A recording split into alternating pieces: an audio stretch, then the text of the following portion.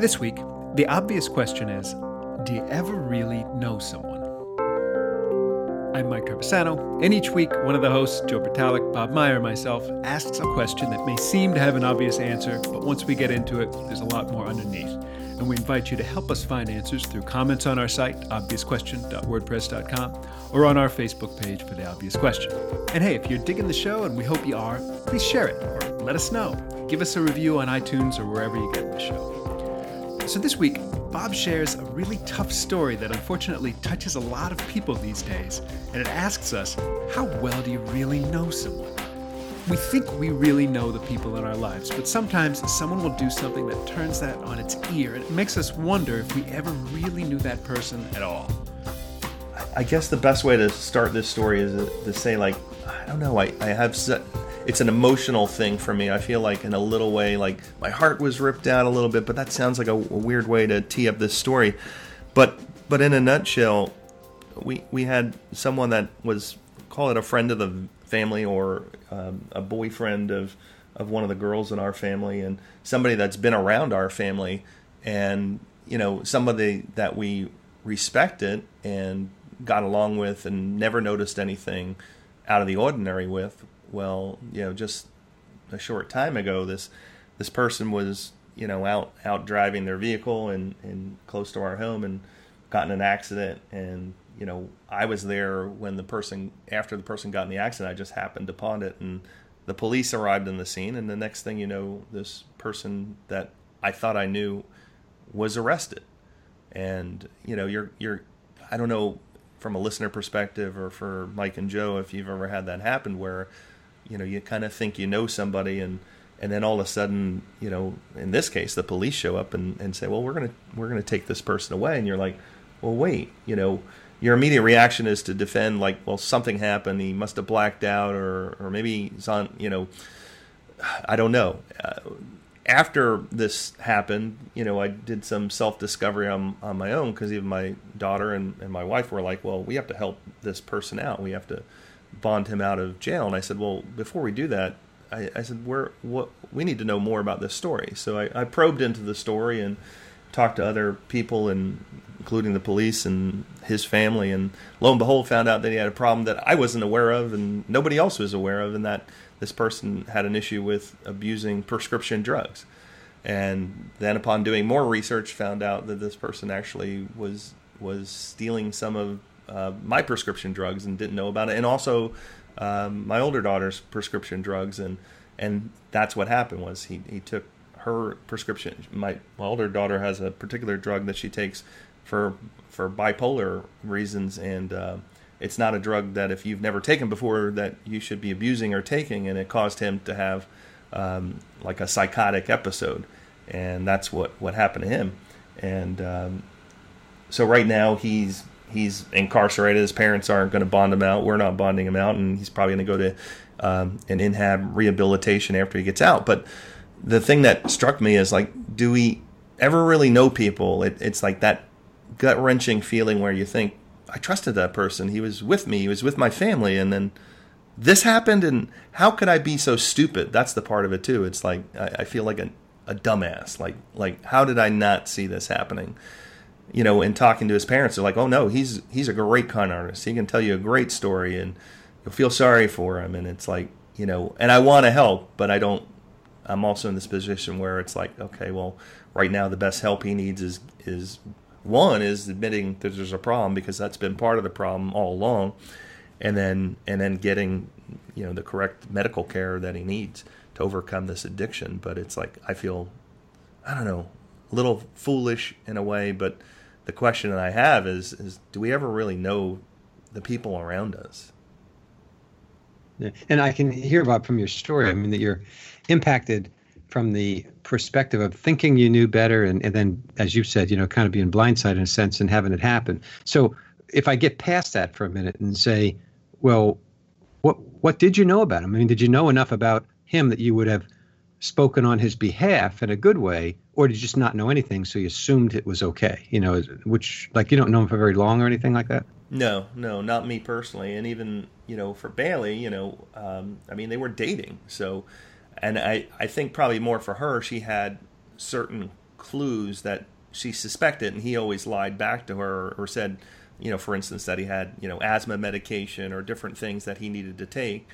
And then, piecing back the facts afterwards, even my boys told me, well, we noticed one thing that was weird about him. He always went to a different bathroom in the house.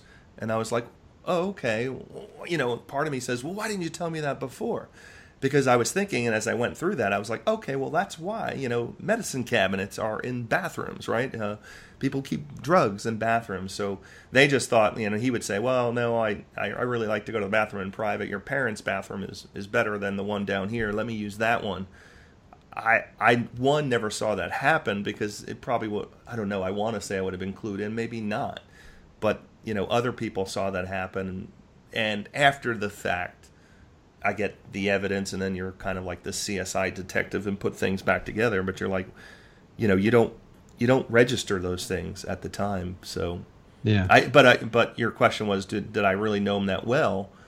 No, I was getting to know him, and started to talk about his family and things like that. I've met his parents before, and even there's this is weird, a certain aspect of me is like, I feel like fooled by them because when I told them this happened and they were on vacation at the time that he got in the accident, they knew that they know there's a problem, and they basically told him that if he doesn't get help, they're not going to have anything to do with him. So it's almost like I feel like they thrusted the problem on me without me knowing, because they were full aware that he needs help, but never told me. Even though I've met them, they never said, hey, he's got a drug problem, just so you know, and he hides it very well, and you probably won't find it. But when you do, could be an issue. I feel kind of betrayed by them. So in a way, I go back to do we really know people? Because I thought I knew them too, and they. Yeah. Can I do this, Bob? And maybe it'll help me to answer or to get into the question more. It seems like there's two things going on. One is the idea that that maybe you're a little naive when it comes to something, you're thinking from your perspective. I don't think you're naive at all, but I mean, you might be thinking, I should have seen the bathroom. There's that guilt and there's that stuff associated with that. Then there's this other question I think is huge is, what does it mean to know somebody, and can you ever do that? Can you ever, like, I'm thinking of a person like who's Bill Cosby. For years, Bill Cosby was the guy on TV, the TV dad and all that kind of stuff. And he turns out that if proven to be true, that he actually, was not that person, was not that. So do I really know him? Well, I only know him from TV. I don't really know him as a person at all. So if I can separate those two for a minute and say, take away that issue of that one issue, maybe we can do both of them. In the time. It's definitely the second one is the one that's on my mind. Is like you said, even people that we see in the news all the time that this deep dark secret comes out about them, and you're like, well, how did that happen? Like. And even for the media people, you're like, well, the media follows them around all the time, so we really do know them. Because when it ever comes to like a suicide or a death or anything that happens with a celebrity, I mean, in some cases that's mourned more than an average citizen. People care more about that or feel betrayed. Like how could this happen? I hate to. I know part of our show is we kind of try to stay away from like real academic answers, right? Mm-hmm. So I hate to bring this up, but in this instance, I think that there's an academic model that really fits this question well. I was thinking about the Johari window, and for listeners who don't know what that is, it's a very simple picture 4 boxes, right? And you graph, what and things that are known to you and things that are unknown to you along the top. And along the side, things that others know about you and things that others don't know about you. And if you know it and they know it, call that the arena. Everybody knows it, right? If you know it and they don't know it, right? It's like the secret. They call that the facade, right? It's the piece that maybe they're keeping from you, right? If you don't know it, but everybody knows it, that's your blind spot. That's something that everybody knows, but you don't know. It's like that boy, I didn't know I was like that. Well, everybody knows that about you, right? That's the blind spot. And then if you don't know it and they don't know it, it's called unknown. And it's this, black spot that nobody knows about you, including yourself. And I think in this instance, Bob, you did know him. You did, but you didn't know this part about him. Yeah. Right. And I think that's the way it is with everybody, that yes, you that that common thing people say, boy, you think you know somebody. Well, you do. You just didn't know this about it, right? And you can't be blamed. You can't be blamed for it. You just didn't know it. In fact, I know you're busting in, and I don't want to yap too long, but I wouldn't be a bit surprised if there was some piece of this that he didn't know. Yeah, right? yeah. That's what I was going to bust in on, is when you said that black spot, that notion of, like, I think in some cases, whether it's the Bill Cosby or this particular person in my situation, that blind spot might even exist for them, that they've convinced themselves through lying long enough that, no, I don't have a problem. I've never done that. Or, yeah, I take this, but I need it. It's kind of like the alcoholic that convinces everybody around them that they're not an alcoholic. I can stop whenever I want, but they really can't. It's a blind spot for them. So that academic model, actually, I think is really, helpful to me, and maybe helpful for listeners as well. That you're right. It's like, maybe the question is, how do you get into some of that? How do you shift those windows over, that some of that becomes more into the light? But I guess, I don't know. Yeah, well, I think there's a piece of it, and I think you're right, Mike, in these quadrants and stuff. I love that image. There's a piece, though, that I don't want to put under the kind of the heading of values or something that describes you, that goes beyond simplistic actions and things that might happen, might not happen, but into the, if this were to occur, what would Mike and Bob do? Would they? And there's a trust issue there. So, I mean, you might take a drink and drive. I don't know if you would or not. I think it's possible. Either one of you could. I could as well. I could get into an accident and be that person under the influence of something. So I'm not putting it in that category. It's a bigger category that says something like this. If I needed help, would you guys be there? And I believe I know that 100%. I don't think, there's a fraction that tells me you could be that jerk that's pretending all the time to be my friend, and when the moment happens, you don't do it. But I don't believe that about you. So I think there's like a box there, not a box, but a heading that says these kinds of values. I believe with everything I can believe with that this is true, and I could still be wrong. I mean, there could still be a small percentage that I miss, but all that other stuff, I think you're right. It's what you revealed to me. It's what you've told me about. I could never do that. Well, then you do it. It's like, oh, there he is doing it. I mean, anything you can think of, pretty much. I'm trying to think of something that I could say would be something you might do, but you could do anything. And it would surprise me that you would do it, but I wouldn't be like, no, that's not Mike, that's not Bob.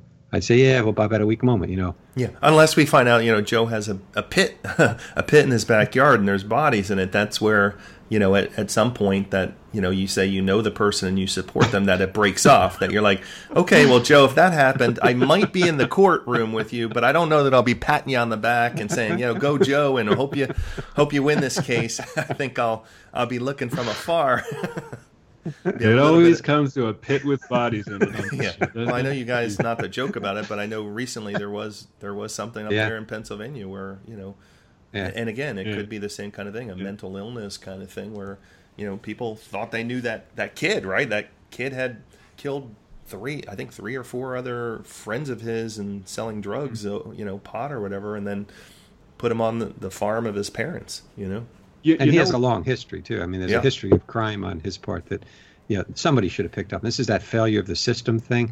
And I think if you knew that guy, you'd be a little suspicious of him. See, I think here's what I think, and this may not be true, but I think if you heard the story that I had a pit in my yard, which I don't, but if I did and I had bodies in it, I think you guys would come to my aid. I think you would. Now, you might find out I do, and then you'd run away. I would also run away if you had one in your yards. You guys don't have pits in your yard. No, I would run away as well. But I think in the moment that I heard that story, I wouldn't believe it. And and if someone said they got Bob locked up and he's got no friends and everybody's telling him, he's going to get the electric chair or something, I'd be there. I'd head down, to Atlanta. Interesting, because this is, I think, where the rubber hits the road, right? Because if we combine this whole question with living in the moment or being present, right? You could spend a little bit of time if you want going, man, I didn't know that about this person, right? And kind of being preoccupied with it and being depressed about it, right? You could do that. Or you could tackle it as, well, I know that now. That's what I know now. If I look at it right now, I know this about that person, and I know it about me, and I know it, so where do I go from here? Right. I think this is an opinion. I don't have anything really to support this, but I think that it's wrong. I know it doesn't work well for myself if I spend time thinking about, wow, I didn't know that about that person, and letting that toxic sort of thing, mess me up, right? If I can, for a moment, push it out and think, well, this is where we are. This is the situation we have. Now, do I still love this person? Sure. Do I still think this person's a good person? They obviously screwed up, right? Yeah. They made a big mistake. They betrayed me, right? All this kind of stuff. But what else do I know about them? Why did I like this person to begin with? Was there a connection there, or did this end it? Was it so bad that it ended it? And I think, going back to you, Joe, if there's bodies in your yard, I'm pretty sure that might damage the relationship significantly. But let's just say it's a problem you have, right? A real problem. I would know it about you, but I love Joe. Yeah. Joe, just one of the guys I respect most in my life. I'm going to help him. And it goes back to that Johari window you mentioned too, because there's how many times do you see the person on the news that they killed their neighbor, but somebody else comes out from their front yard and says, "Oh, he was the nicest guy. He would help me mow my lawn every week." And it's like there's these dual sides to people. The one thing for me to remember that I think you guys have helped me with is that we're not the center of the universe, or I'm not the center of the universe. When people do things, whether, whatever it is, abuse drugs or steal from somebody or do something even, more extreme, they're not doing that to me, right? Like this person that I'm talking about that was abusing drugs wasn't doing it to say, well, I'm going to hurt Bob or hurt my family or hurt one of my kids. They were doing it because they had an addiction. So they were really only thinking about themselves. And that's the thing I have to remember, is that when people... that, my initial question is, do I really know people? No, I don't. But when they're doing these things, you use the word betrayed, Mike, I felt the same way, but it's not about me, because even there's a part of me that says, well, I need to go and see this person and have them admit that there's a problem, that I'm right. And that would be closure for me. But that's not really what's needed here. It's about that person getting the help that they need. Yeah, I think it's a good point, Bob. And, as I listen to this, I think to myself, while I believe certain things about you guys, if something were to occur my first reaction would be, Bob, Mike, like that, and then find out that it's true. I don't think it would, again, would it change a whole lot? It might change something, but it wouldn't change the idea that how could he do this? I mean, to me, like you say, how could he offend me in this way? Because I think given the same circumstances, wherever you were at that moment, whatever it was you did, I probably would fall into the same trap. I think I'm hearing more and more in PA here about drugs, around Hazleton, different areas, in the state, across the country as well. But most of the ones I'm hearing about are kind of innocent situations where somebody got involved with, some type of an opiate based upon an injury of some sort, got hooked, and next thing you know, they're an addict. I mean, what a horrible way to take a life and then condense it down to drug addict, as opposed to say, given the situation, just recently I had a little bit of a operation on my arm, and they gave me 2 samples, and I didn't know which it was, either an opiate or a Tylenol. And they said for pain, if you would use one or the other and then report back the results. I was kind of in a drug thing because they're trying to understand how to control the pain without the opiates so you don't addict people. But picture being a doctor, a really good doctor that prescribes that and then creates a drug addict. I mean, first, do no harm. That's out the window. I mean, not that they created the drug addict, but they prescribed the medication that would eventually create such a need for the drug that they actually create the drug addict in the end. So I think, if I heard that about you, if you've had back surgery or something like that, and you had some drugs, you said you had some stuff in the medicine cabinet, and somehow it was an accident, like you weren't purposely doing it initially just to get high or something.